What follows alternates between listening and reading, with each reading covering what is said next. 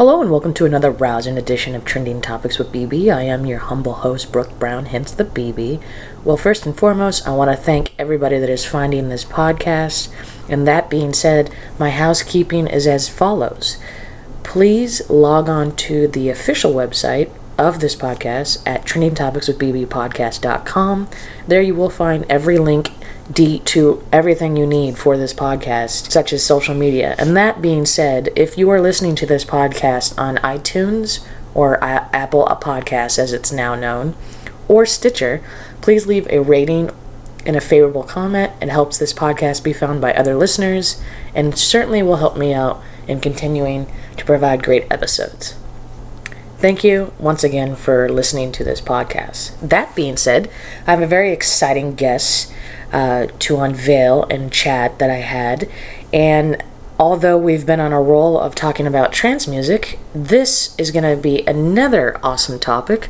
I had the privilege of meeting another fellow podcaster, a woman entrepreneur, and great overall outlook on the podcasting world, as well as some other endeavors that I will have her explained.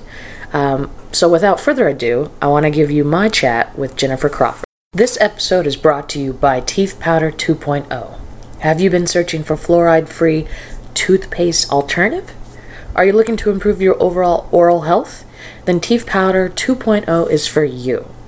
Teeth Powder 2.0 strengthens enamel, eliminates plaque, and improves your overall oral hygiene. Log on to teethpowder.com, clicking the Products tab, then using promo code TTWithBB to save 15% on orders of 2 or more. Free shipping for all U.S. orders. Again, that is TEEFPOWDER.com with promo code TTWithBB. Thank you again for joining my podcast. I had been meaning to reach out for quite some time, but you know how life is.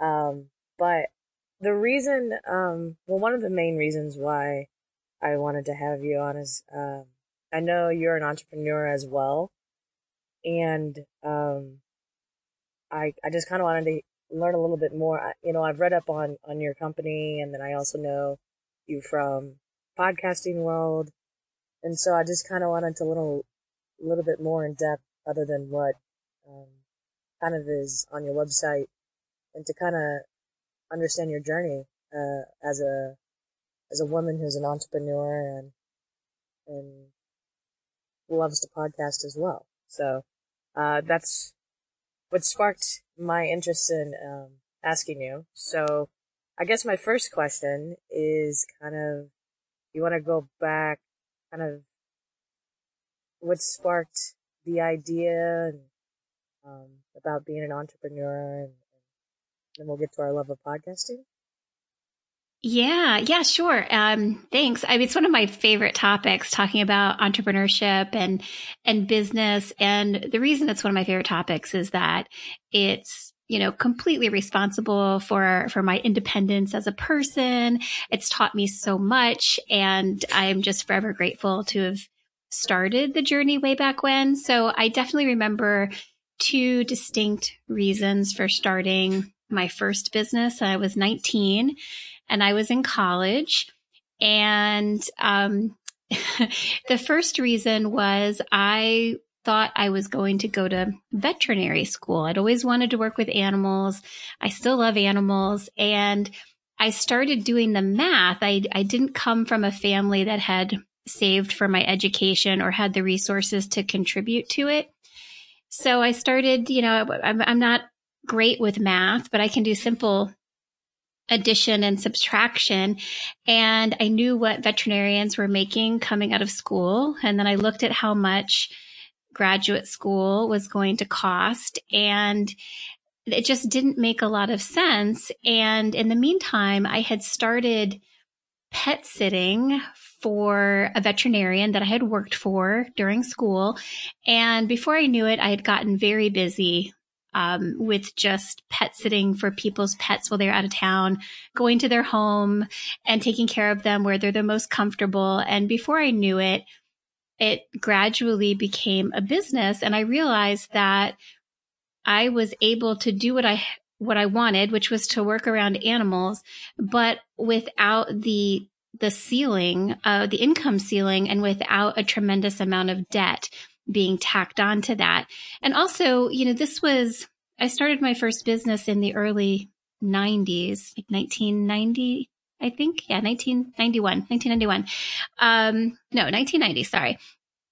And at that time, there weren't a lot of women in, higher up positions. And, I definitely was feeling that and was cognizant of it. And I thought, well, this is a way to put myself in a CEO seat, so to speak.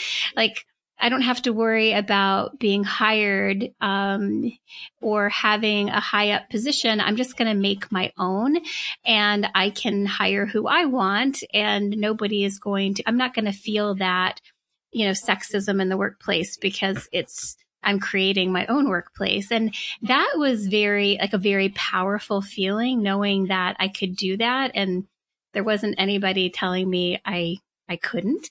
And so 11 years later, I sold that company, and that was my MBA. Essentially, it was an 11-year MBA, but I graduated by selling a successful company at the end. And by that time, I just realized that entrepreneurship was in my blood. It's really hard to go from never working really for anyone else but yourself, and then even thinking about being put into an employment situation. It's just hard to give up that much agency over your time and your income. So I started my next business eventually, and that was an abysmal failure, and I lost my shirt. But, fortunately, I didn't lose my enthusiasm for entrepreneurship. So that kind of leads me to my companies today, which I happen to have two. One I have is rather new. I launched it last year with a business partner. It's called Sparent, and it's a virtual agency staffed entirely by stay-at-home moms, which I believe is a completely untapped resource. These women have incredible skills, higher education, business backgrounds, corporate backgrounds, but they just need a really flexible work environment so they can do the ultimate job of raising their family. And the business I've had the longest currently is a company called Social Media Rescue. We're an agency, and we have been doing social media management strategy and online customer service for our clients. And that's been among some other things. And that's a super rewarding business. I love it. It's sort of culminates all my business experience in one space that I can, use and help other businesses be more successful, which is totally what gets me out of bed in the morning. I hope that answered your question. Oh, it did. So I guess my follow-up question is I've worked for agencies in marketing. Well, I kind of fell into it after college. That really wasn't my goal, but due to when I graduated college, it was like the heart of this last recession. So I went from working promotional jobs to working at grocery stores to ending up in my first agency job doing SEO. And then obviously evolving with social media. So, I love that you've adapted with your social media agency. Now, have you run into any problems with saturation in the market? And what I mean by that is right now there's so many agencies or, marketing strategists out there that it seems to me, how do you keep from being overlooked, with how social media has evolved? Yeah, well, there's a couple of things. One is it does feel saturated. I feel that too sometimes, like, oh my God, everybody's a social media expert. And we all are to some degree. I mean, millennials, Generation Z, they've grown up with social media savvy, but I'm able to combine social media savvy with business savvy. And that's different. Posting a selfie on Instagram is not the same as posting on behalf of a brand and a brand's voice with a brand's personality and with a social media plan backing you the entire way. So I think there are still, it's not so saturated with the really good marketers maybe. And, everybody needs it these days. So it may seem saturated, but knowing that every business, almost every business needs an online presence and some sort of online marketing plan. I guess I don't feel that pressure. And also, like any business, I don't rely entirely on social media to promote myself. In fact, for Social Media Rescue, ironically enough, I use social media I don't hardly use it at all for that business because I rely on word of mouth and networking. And that has kept us very busy. And I recommend that to a lot of clients as well, that social media marketing is its most effective when it's paired with offline efforts. Old fashioned marketing still works the best. There's no sales funnel in the world that's going to replace me meeting somebody face to face and having a substantive conversation and building that trust, and shaking a hand. No sales funnel in the world is better than that, in my opinion. Or more genuine. So I rely a lot on networking and trying to, put myself in places where potential clients will be. And that seems to work okay.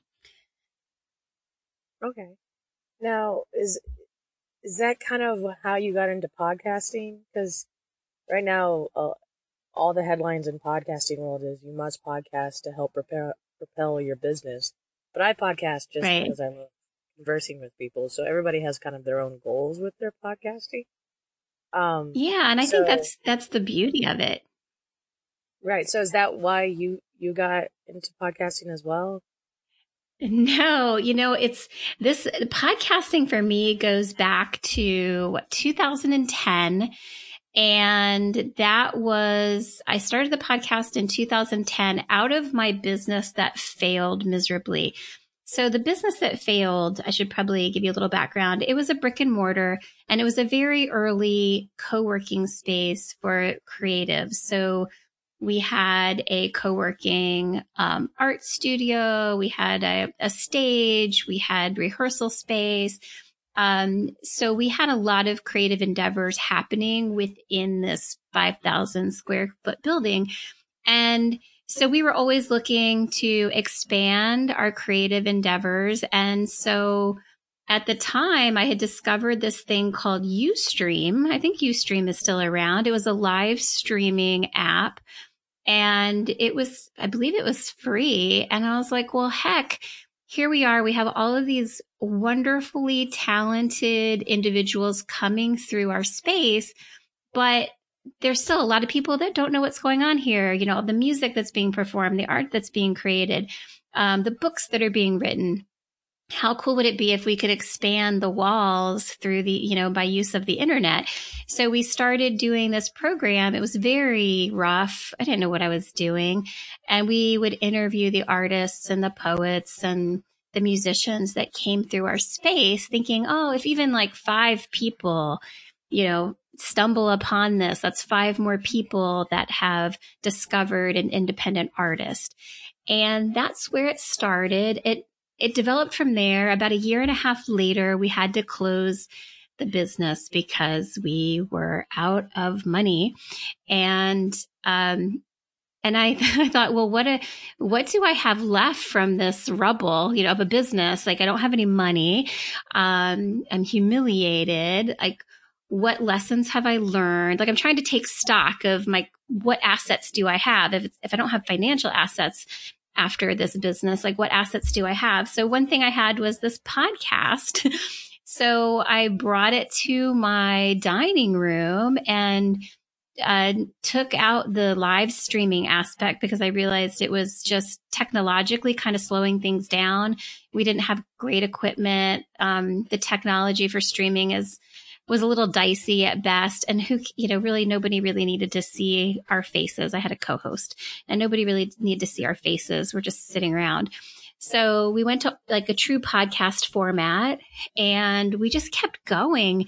And we did that for 7 years. And it was really just I went through a couple of life cycles. We changed the format almost pretty drastically a couple of times, but essentially it was a podcast about creative entrepreneurship. So I've always believed that the creative class is tremendously shortchanged and undervalued in society for just incredibly misguided reasons. And so I was trying to bring business principles and practices to the creative class so that they could work on behalf of themselves and treat themselves as more of a business or a brand so that they could be financially viable. So that was kind of what we talked about. But after 7 years, I don't know if you're close to this point, Brooke, but after 7 years, I felt like I was starting to repeat myself and I just didn't feel like I had anything original left to say. And I guess I just stopped being creatively fulfilled by that podcast. So it sort of just came to a gentle end, but it did give me the podcast passion. And I really love what is possible with this low barrier medium. And that got me I started 4.5 years ago, I started DC Podfest, which is a podcasting conference in the Washington, DC area, because I wanted to find people like me that were podcasting in their dining rooms and their basements. I was the only person other than my co-host that I really knew that was doing this kind of strange thing that nobody really knew what it was. And I just kind of craved some company. So I didn't find a podcasting conference in the DC area, which I was really surprised because this is an area where there are conferences and groups, organizations, and associations for just about every group of people you can imagine. But there really wasn't anything for podcasters. So you could probably relate, when you've got sort of entrepreneurial DNA, if you feel like it's needed and it's not there, you have this inclination to build it. And so that's how DC Podfest came about. And now, we're going to be on our 5th year this coming November. So yeah, it's crazy. Podcasting is unpredictable in the sense that you just never know where it's going to take you. And I've certainly experienced it, and I've heard it from podcasters over and over again that, it's not just the show. It's not just you talking into a microphone. You make these connections, and those connections lead to opportunities and doors opening that you never really imagined for yourself opening. And that's pretty magical. I agree. It's kind of funny. I remember Ustream because there was people. Oh, you did? Yeah, I remember that. This podcast actually originally started as a YouTube show on YouTube many, many years ago. Oh, cool. Yeah. I used to have another project called Sports Chat TV that back when Google Plus was a thing, which they're dismantling in like a month and a half, but right, yeah. Back in the early days when that was like in beta stages and developing, along with YouTube, I was one of the early adopters of the Hangout technology, and I created a Sports Chat TV because I loved sports growing up, playing sports, watching sports. I created a Hangout show using that technology and called it Sports Chat TV, which you can still see on YouTube today. But then as that platform actually really dismantled years ago, but they're now fully going to get rid of it. I had started this as a show using Hangouts because I didn't just want to limit myself to sports topics, but I found that it wasn't conducive to the TV format, so I converted it into this podcast, which is, I'm probably going on 4 years now, of just learning and figuring out what the best way to go about my podcast is, because I was very kind of, I didn't know much about podcasting other than I knew that it was catching wave many years ago. So it's funny how many people say that, because I actually, when I switched from TV to making this a podcast, I actually didn't know what to do. And I was very discouraged. And then I just started reaching out to people I found interesting. And that sparked some episodes. And here I am, like 4 years later. I feel like now I finally know what I'm doing on my podcast. But everybody has a different journey. Yeah, I get that. Yeah, I totally get that. I'm always so envious of these podcasters that are pros, like, or, you know, they sound like a pro and they have it all together after a year. I am like definitely a slow learner. I think our podcast sounded like crap for like 3 years, and we did nothing about it. We didn't upgrade our equipment. We just kept going. It was almost, I don't know.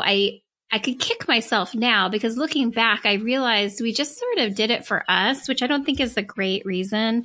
I think it was kind of selfish, and we didn't really take it as seriously as we should have from the beginning. And of course, we didn't have podcasting conferences way back then. Nobody was really talking about it. So we were just we thought of it as sort of an experiment. And it wasn't until 3 or 4 years into it that we actually were like, hey, we're spending, you know, X amount of hours every week on this thing. Like, what is the point of spending time on it if we're not going to take it more seriously? And then we sort of cleaned up our act and did take it seriously for quite a long time until, you know, it just, you know, I thought it was a good time to stop. But yeah, it's, you know, I love the creative freedom, you know, with podcasting. I mean, you can really do whatever you want. You know, there'll be people that tell you should do this, you should do that. It should be this length. Your intro should be this length. Your outro should be that length. I mean, there's so much advice out there, but, you know, there are always those outliers that are super successful that have taken none of the advice. So I think if you're doing something you're passionate about, you have a reason behind it, and you know, you're committed to getting better along the way, I think you'll do okay. That's the reason I've kind of continued, because when I figured out that I wasn't gonna be a celebrity podcaster or somebody in media or who was adapting from radio that started one and already had a following, and that I started realizing, no, it was about the conversations and talking to people and learning through that, which is really what I geek out about. Then I realized, then a little bit of the pressure went down, other than like the logistics of it all, because then it became less about monetizing it and less about, you know, how many listens or downloads I'm getting, more really about who I'm talking to. And like, yeah, that's kind of where I'm at now, is kind of, because when you look at some of these really intense celebrity podcasters that are making, you know, Joe Rogan always comes up, but I mean, the amount of money if you think about the numbers they're making on it, yeah, it can be intimidating, but does that mean their content or what they're doing is overkill? Because it's now seeming like, even I was listening to his podcast a few weeks ago, and he admitted he's feeling like he's doing too many podcasts. So he's oversaturating himself.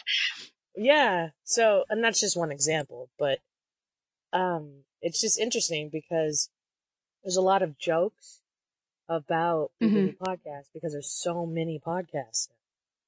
But I think that's the beauty of it, because it's any subject you can take a deep dive on. Yeah, it's like the beauty and the horrificness of it all at the same time, because like anything else, there are a lot of bad podcasts. I mean, I don't mind saying that. There are a lot of really terrible podcasts out there. Doesn't mean they're going to stay terrible. I mean, we all start somewhere. Mine was terrible in the beginning. I bet yours was terrible in the beginning, because we were all we don't know what we're doing. But yeah, it's kind of like anybody and everybody can, and seems like they are doing it. And I think the monetization, I almost feel like it's a distraction for a lot of people, because monetization is not realistic for most podcasters, at least not significant monetization. Like the kind of monetization that will pay your mortgage is not realistic for 99.9% of podcasters. So I think it can get distracting, and then you start gauging your success by the number of, sponsor dollars you have coming in, or the number of Patreon dollars you have coming in. And that's just such a gauge that is not exactly accurate when podcasting has a lot of value to offer beyond straight up dollars. My first podcast that I did, the one I stopped, that I did for 7 years, it wasn't about my business. I rarely talked about like my business. Like I didn't throw in infomercials or sponsor spots about my business, but it did end up opening doors for my business, because people just kind of, who are familiar with me through the show, there was some sort of trust built there. Even though I wasn't talking about my business, I did build my network of people. And so then when those people discovered what I did, then they felt okay coming to me for the services that I provided when they needed them. So did I directly monetize the podcast? Never, but indirectly, absolutely. So I mean, people need to sort of consider what other benefits you might be getting from your podcast indirectly. And also, I don't know when you started listening to podcasts, but I started listening to podcasts when I started podcasting, or shortly before.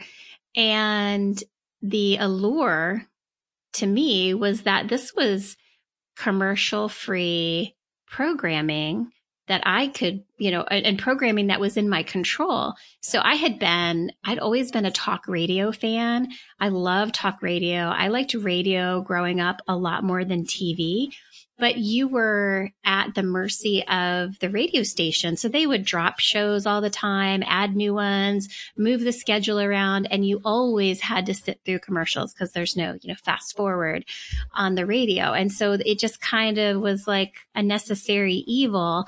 And radio commercials can be really annoying.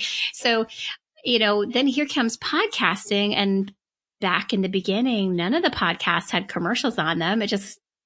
Nobody was advertising on podcasts. So it was such a pure listening experience. And I to be honest, I really miss those days, because now, so many of the podcasts that I listen to have quite a few ad spots, pre-roll, mid-roll, post-roll. And I can easily, fast forward 15, 30 seconds at a time. But when I'm driving, I don't want to be doing that. Right. So, it's kind of a bummer if I'm not able to do that, and I've got to sit through a commercial, the same commercial I've already heard several times because it's a regular, show that I listen to. So it's tough because I want the shows that I enjoy to be sustainable. So because of that, I have to be okay with them having commercials, because they need, it's not free to podcast. It costs money. So yeah, that's sort of my podcast dilemma. Right. So how did you, because we've met because of the community on Podbean, because I use Podbean as one of my hosts. Yeah. How did you get involved with that? So Podbean and I crossed paths because they were the first company to sponsor DC Podfest. And that meant so much to me, because here I am doing a conference for the very first time. Putting on a conference is not cheap. And I had to, cover my costs. So, part of, you do that through ticket sales, and you do that through sponsorships. So for them to be like, I think they were my biggest sponsor and my first sponsor, with me not having a track record, having it be the first year doing the podcasting conference, with me not being able to tell them how many people were going to be attending because I had no idea. And they were just supportive and not just, organically like nice about it, but they actually put, in the conference's pocket. And they actually attended the conference. And that meant Shannon, who's one of the admins in our Facebook group, that meant her flying to Washington, D.C. from Shanghai. So that to me was like, just showed a lot of, support and kindness. And so I got to know Shannon, and then she asked me what I did, like outside of, this conference and podcasting. And I told her about Social Media Rescue, and she said, Podbean needs some help in that arena. And so that's how Podbean became one of my business clients, and I handle, their account personally. I've become really close with the team. I go out to conferences on their behalf, and I work really closely with them. I wear a couple different hats under my service umbrella for them. And that's how that relationship was established. So just one concrete example of how just being out there with, the podcast and podcasting opened up that door. Well, that's awesome. So, yeah, I think so too.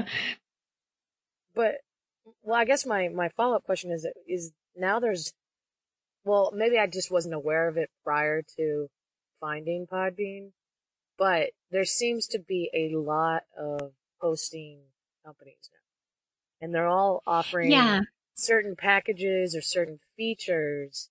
And then a minute ago we were talking about Patreon. I know Podbean has crowdfunding, and I'm finding that that's really not, unless you are a celebrity or somebody with a following or an influencer, it's not necessarily the best avenue to go, because I feel like as a whole, as a society, people are just sick of, I don't want to say donating, but you know what I mean? Like funding others. The GoFundMe has kind of ruined people's willingness to fund somebody's dream. You know what I mean? Yeah. So, well, I know what you're saying. There are a lot of hosting companies now. I think there's still, a handful of what I would call like the established, reputable hosting companies that have been in the arena for a long time and do a really good job providing hosting services. There's Podbean, there's Libsyn, there's Blueberry, there's Spreaker. We've all been in the game a long time. And when you go to podcasting conferences, those are the companies that you're going to see. And it's worth mentioning because I think as a podcaster, you can have confidence knowing that these companies, one, have longevity.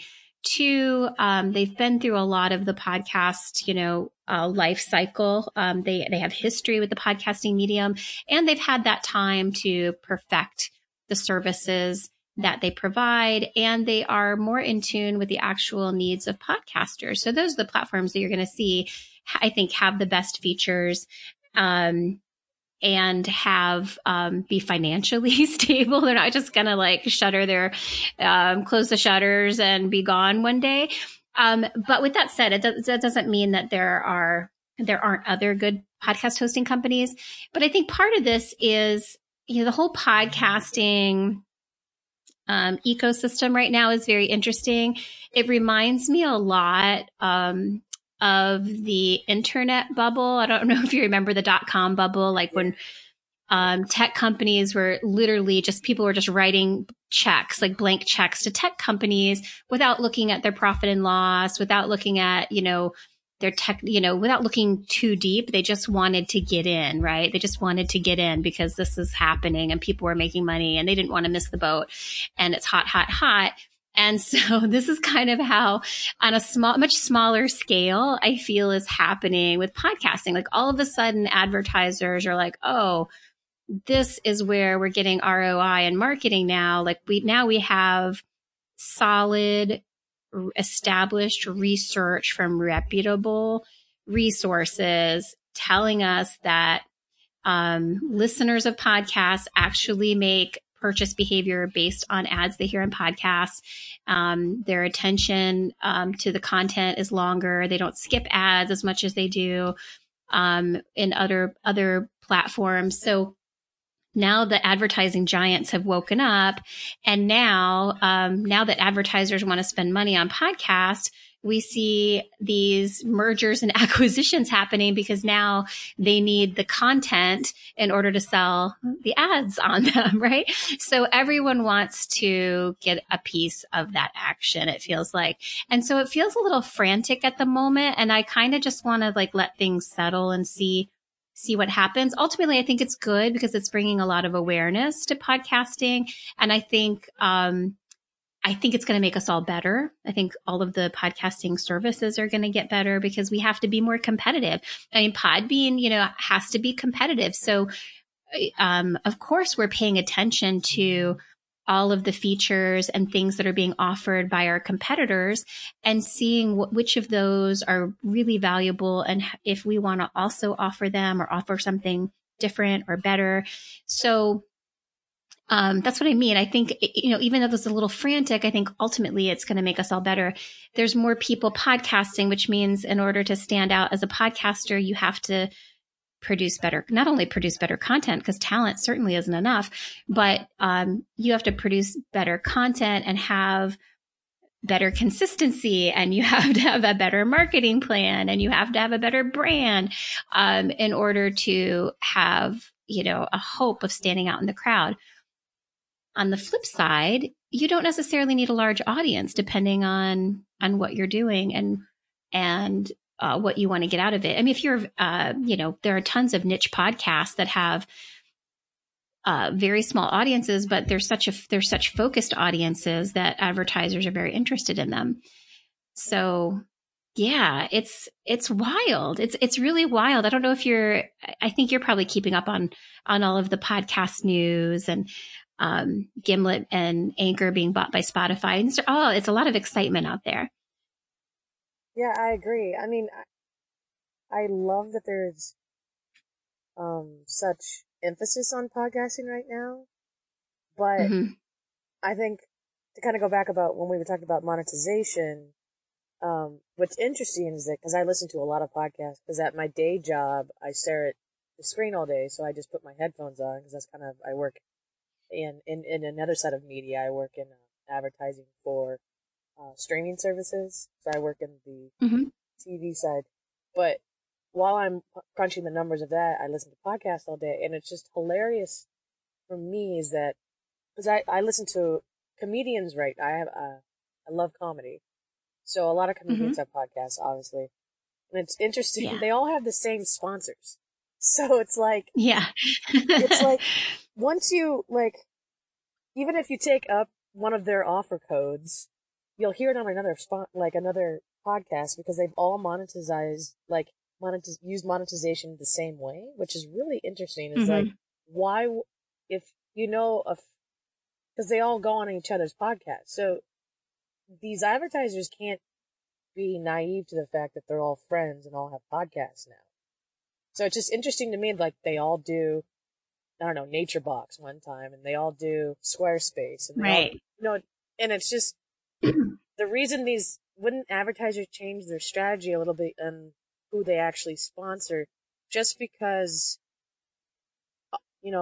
the audience has already heard them, or are they hoping that there's that one person that is just now finding podcasting that won't know that they're a sponsor for everything? I think it's both. I think, with advertising, there are studies showing that, you act on an ad like the third time you hear it. So they're not really worried about saturation. They want, Casper Mattress wants their name to pop in your head when it's time to buy a mattress. And the only way they can be sure that happens is if they, are everywhere. They're everywhere that you're listening to podcasts. So there's that kind of ad that's kind of just mass produced digitally and, put out on with a big media buy on multiple shows. And then there's the more intimate host read ad where maybe, they could be reading copy, or they could also be given some creative freedom to incorporate the ad within their show. Those are clearly the more effective ads because they're less disruptive in the show, and they're able to weave them in naturally. And because the host is there talking about the product it's more genuine and you're more likely to trust the recommendation because you trust the host, you like the host. They're saying they have a Casper mattress and they sleep on it every night and it feels great. Is much better than just a digitally inserted, ad that you've heard a duplicate of multiple times. So there are two different advertising options, I guess, there for advertisers. Yeah, I think the advertisers, after this sort of frenzy calms down a bit, I think they're going to find that, those studies saying that the purchase behavior and the ROI is so impressive, it doesn't mean that that is going to remain impressive. People really are tired of being advertised to. And with the invention of on-demand media where we can skip, ads, or we can subscribe to things like Netflix with no ads. I mean, we're less and less tolerant of ads or obnoxious ads. So now you're seeing advertisers get really creative and doing more of a storytelling scenario, pulling at our heartstrings, things that, touch our emotions and are not just buy this mattress buy these two pillows for the cost of one. They're having to be more creative. So I'm assuming we're also going to see that creativity incorporated in the podcasting medium as well. Because you've got to get your products in front of people. But when people don't want to be advertised to, what do you do? Right. You have to get, Well, it's just maybe interesting for me because I do listen to a lot of different podcasts, but yet they're the same advertising. So maybe it's just, I'm an anomaly because I'm kind of, not only am I a consumer, but I also produce. So that could be it. Yeah. I mean, how many Blue Apron ads can you listen to? And another thing that I've seen quite a bit of lately, because I listen to, I like business podcasts and I listen to, quite a few true crime podcasts. And so particularly true crime, it's a very popular genre and shows are doing really well in that space. But I've noticed that when a new, season of a true crime podcast comes out or a new true crime podcast comes out, particularly if they're coming out on like a Wondery platform or something like that, all of the true crime podcasts will have not an ad. I mean, it is an ad, but not an ad incorporated into their show, but they will do an episode that's essentially just a promo for that other true crime show. And so you'll see all of the shows that I subscribe to have this episode come out the same day, and it's the same thing. It's just this, trailer for the new true crime podcast. And I'm curious how effective that is because as soon as I see those, I don't listen to them because I know they're just ads. And even if I did listen to one, I'm not going to listen to 20 of them. So I would love to see some data on that type of strategy. Yeah, I've noticed that because now that iHeartRadio is latching on to podcasting because they now had an award show and they just launched the Ron Burgundy podcast. I saw how much advertising that podcast happened, and then not that I loved the movie Anchorman and I thought it, Will Ferrell was funny, so I listened to it. Yeah. The first one was a trailer, like, well, I'm Ron Burgundy and welcome to, and it was literally like 30 seconds or a minute, I don't know how many. And I was like, well, this was ridiculous. So then when it finally came out the other week, I was like, all right, I'll listen to it. And it was, I don't know if it's because it was like the pilot episode, but it was even for Ron, we all know Ron Burgundy's rated as a character, but it was, it seemed completely scripted to the point that it was like, not even the funny parts of that they were trying to be sarcastic wasn't even, you couldn't laugh at it because you're like, you guys literally wrote this. And it's like, it was very like, now there's all these podcasts, not all of them, but like there's a few I've noticed that it just like now it's become like a joke to some people. I don't know if that's what their intentions were, but it's interesting because I don't know if maybe because they assume that they need some sort of different content that because it's on iHeartRadio or whatever it is, the iHeart conglomerate. But it's just Yeah, you'd almost wish you could be a fly on the wall with like the concept meeting, and then also be a fly on the wall while they're like looking at their stats and wondering, if this is going to be something that has longevity or if it's just going to disappear pretty quickly for whatever reason. But it sounds like they want to try something that sounded like a good idea, but maybe it just needs some workshopping still.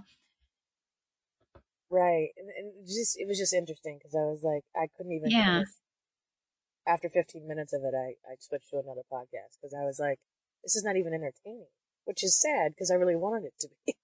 So, yeah. I don't know, maybe I've been conditioned with all my other podcasting that I'm just prefer more realistic content, like actual conversations. Mm-hmm. Yeah. Or I don't know what it is. But before we go, I kind of want to go back to DC Podcast real quick. So I've noticed, like, yeah, as you mentioned, it was one of the first conferences in your area, if not one of the first. But I've now noticed there's Podcast Movement because I thought about going to that this year. Mm-hmm. And there's a few others. And then there's now the Podcasting Journal is a big newsletter that I've been recently reading. Not everything that's there, but here and there. And so it's interesting because we're talking about this big like frenzy that we're feeling because I feel the same way. I just like podcasting is like blown up all of a sudden. Do you think it's? Oh, I lost you for a little bit there, Brooke. As a whole, I don't know if you can still hear me, but people have the right intentions with it, or do you think we're gonna see the bubble burst?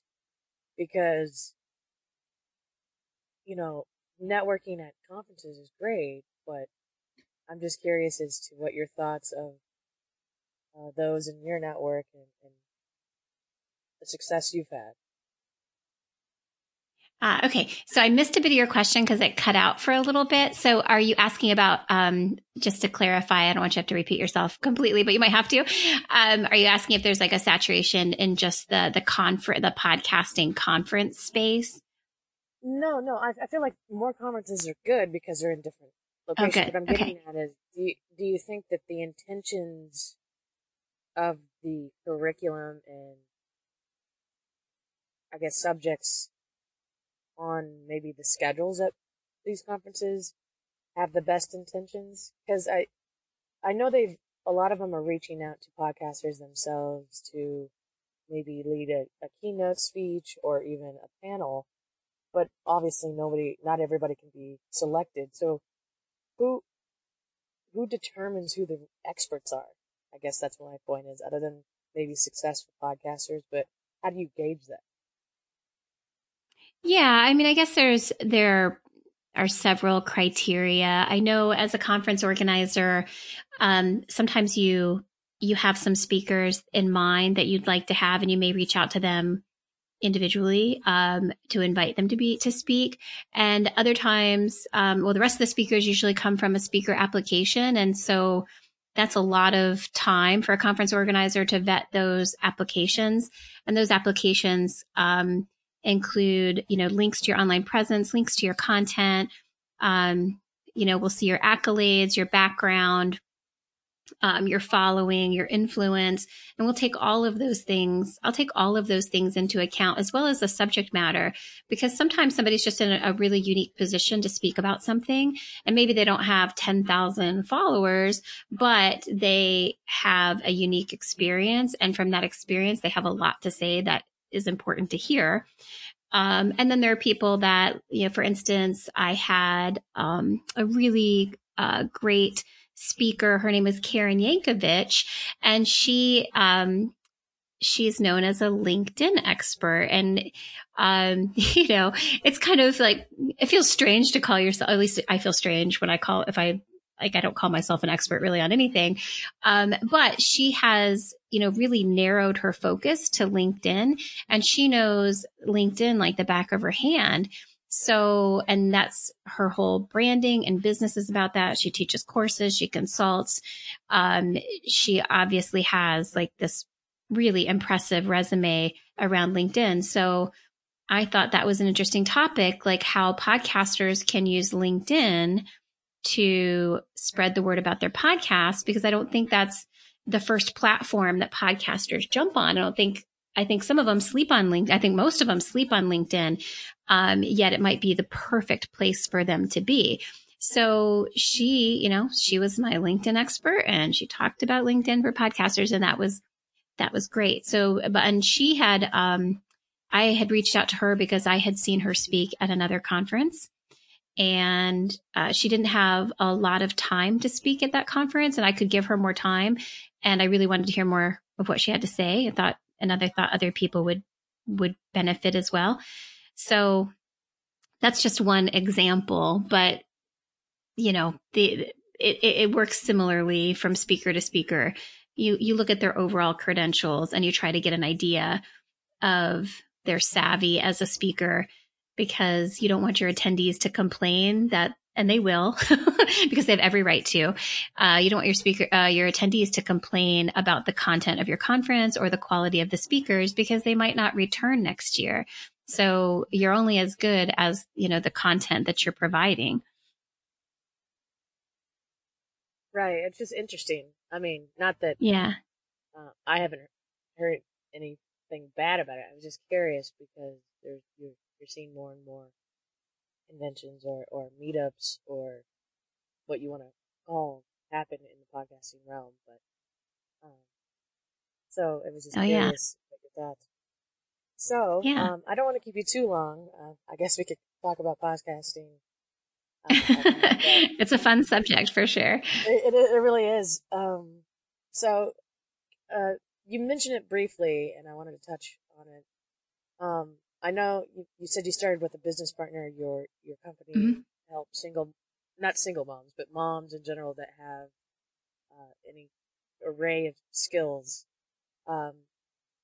Why do you think that's a niche that hadn't been tapped into? Because that makes complete sense that some moms change careers or just want to help raise their family. So why do you think that it's still kind of in the back of people's minds? I don't know. I think stay-at-home moms can become a little isolated sometimes. I was thinking of the stay-at-home moms that I know. My sister, who was an attorney, and she had her own law firm, which she surrendered. She made a decision to surrender that law firm. Not surrender. That's probably not a good word. Just close her law firm so that she could stay home and raise my niece and nephew and be there with like in their formative years, preschool. And I know it wasn't an easy decision for her. I mean, here she is. She's used to running a law firm, making a big income, just showing up at court wearing Ann Taylor suits. And now she's at home with 2 kids, in sweatpants and not contributing financially to the household. So, she was a bit of an inspiration. And also my business partner and I, we were friends first, and we are both business owners and business women, and we would meet for coffee and just kind of help each other work out like whatever business issues we were going through at the time. We'd give each other advice and guidance and swap stories.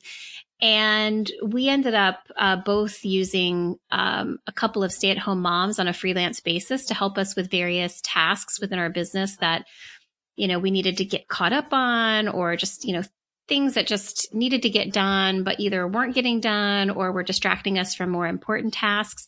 And these women we were working with just happened to, they were stay-at-home moms, and we realized how efficient they were, because they just didn't have, their time was very, structured, or they were just really great at multitasking. I don't know what it is. They don't call them super moms for nothing.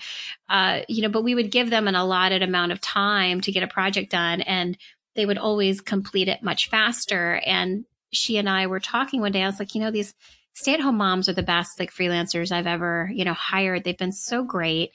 And, we could probably start an agency just hiring stay-at-home moms, because I know so many stay-at-home moms that have great talents. They're super smart, super just skilled and talented in so many ways. But how can you even hold a part-time job when you have like a family with very unpredictable needs at times, and they have to take absolute priority? So we wanted to provide a decent income. So our minimum wage, our self-imposed minimum wage is $20 an hour for our parents. And that's where they start with us. So it was very important that we give them decent pay for the work that they did. Not that anybody's getting rich, but we wanted to like have that baseline to work from, so they knew that at least they would be getting that no matter what. And we also wanted to offer them the ultimate flexibility. So if you're up with a sick kid at 2 a.m., there's some, you can get your parent work done, because most of our tasks don't have hard deadlines. They have soft deadlines or flexible deadlines. And if we do have a hard deadline, then that is work, premium work. So they get paid more for that. So we really tried to structure it with like a mom's like schedule in mind. And, and they love it, because here they are, they have a little bit of a network to work with. Like they're, we kind of like are a little online family, and they get to use their skills or learn new ones. They're able to contribute financially to the household, or even if it's just to have a little mad money. There's something to be said for that. So yeah, I find it really rewarding. I myself am not even a mother. I don't have any kids. I have a big dog, but I'm such an admirer of women with kids and all they do for them. And I can barely keep a plant alive. So, they have my utmost respect. Well, that's awesome. Well, Thanks.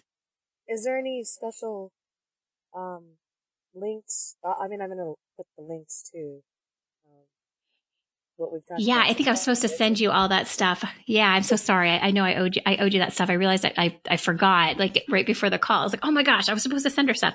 So, if you want to reach me online personally, my handle everywhere is Jen Runs Business.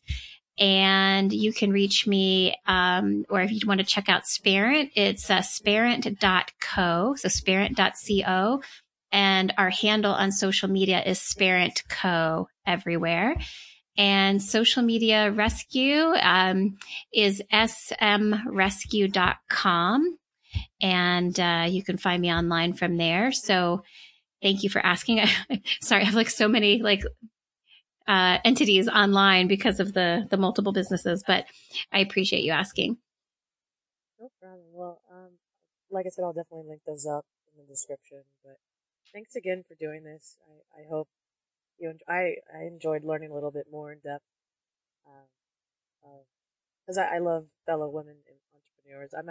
I'm not as successful as you, but at least I try. Oh, you know what? I've had successes and I've had absolute failures, and that's just sort of, par for the course with entrepreneurship. So definitely don't get discouraged at all. It's a journey. It's a roller coaster for sure. But yeah, thank you so much. Sometimes just having a conversation is really rewarding in itself. So I've had a great time. Thank you for being curious about me. I really always makes me feel good. So I've had a blast. All right. Thank you. And I'll definitely reach out to you soon. Sounds good, Brooke. Thanks. All right. Have a good one. You too.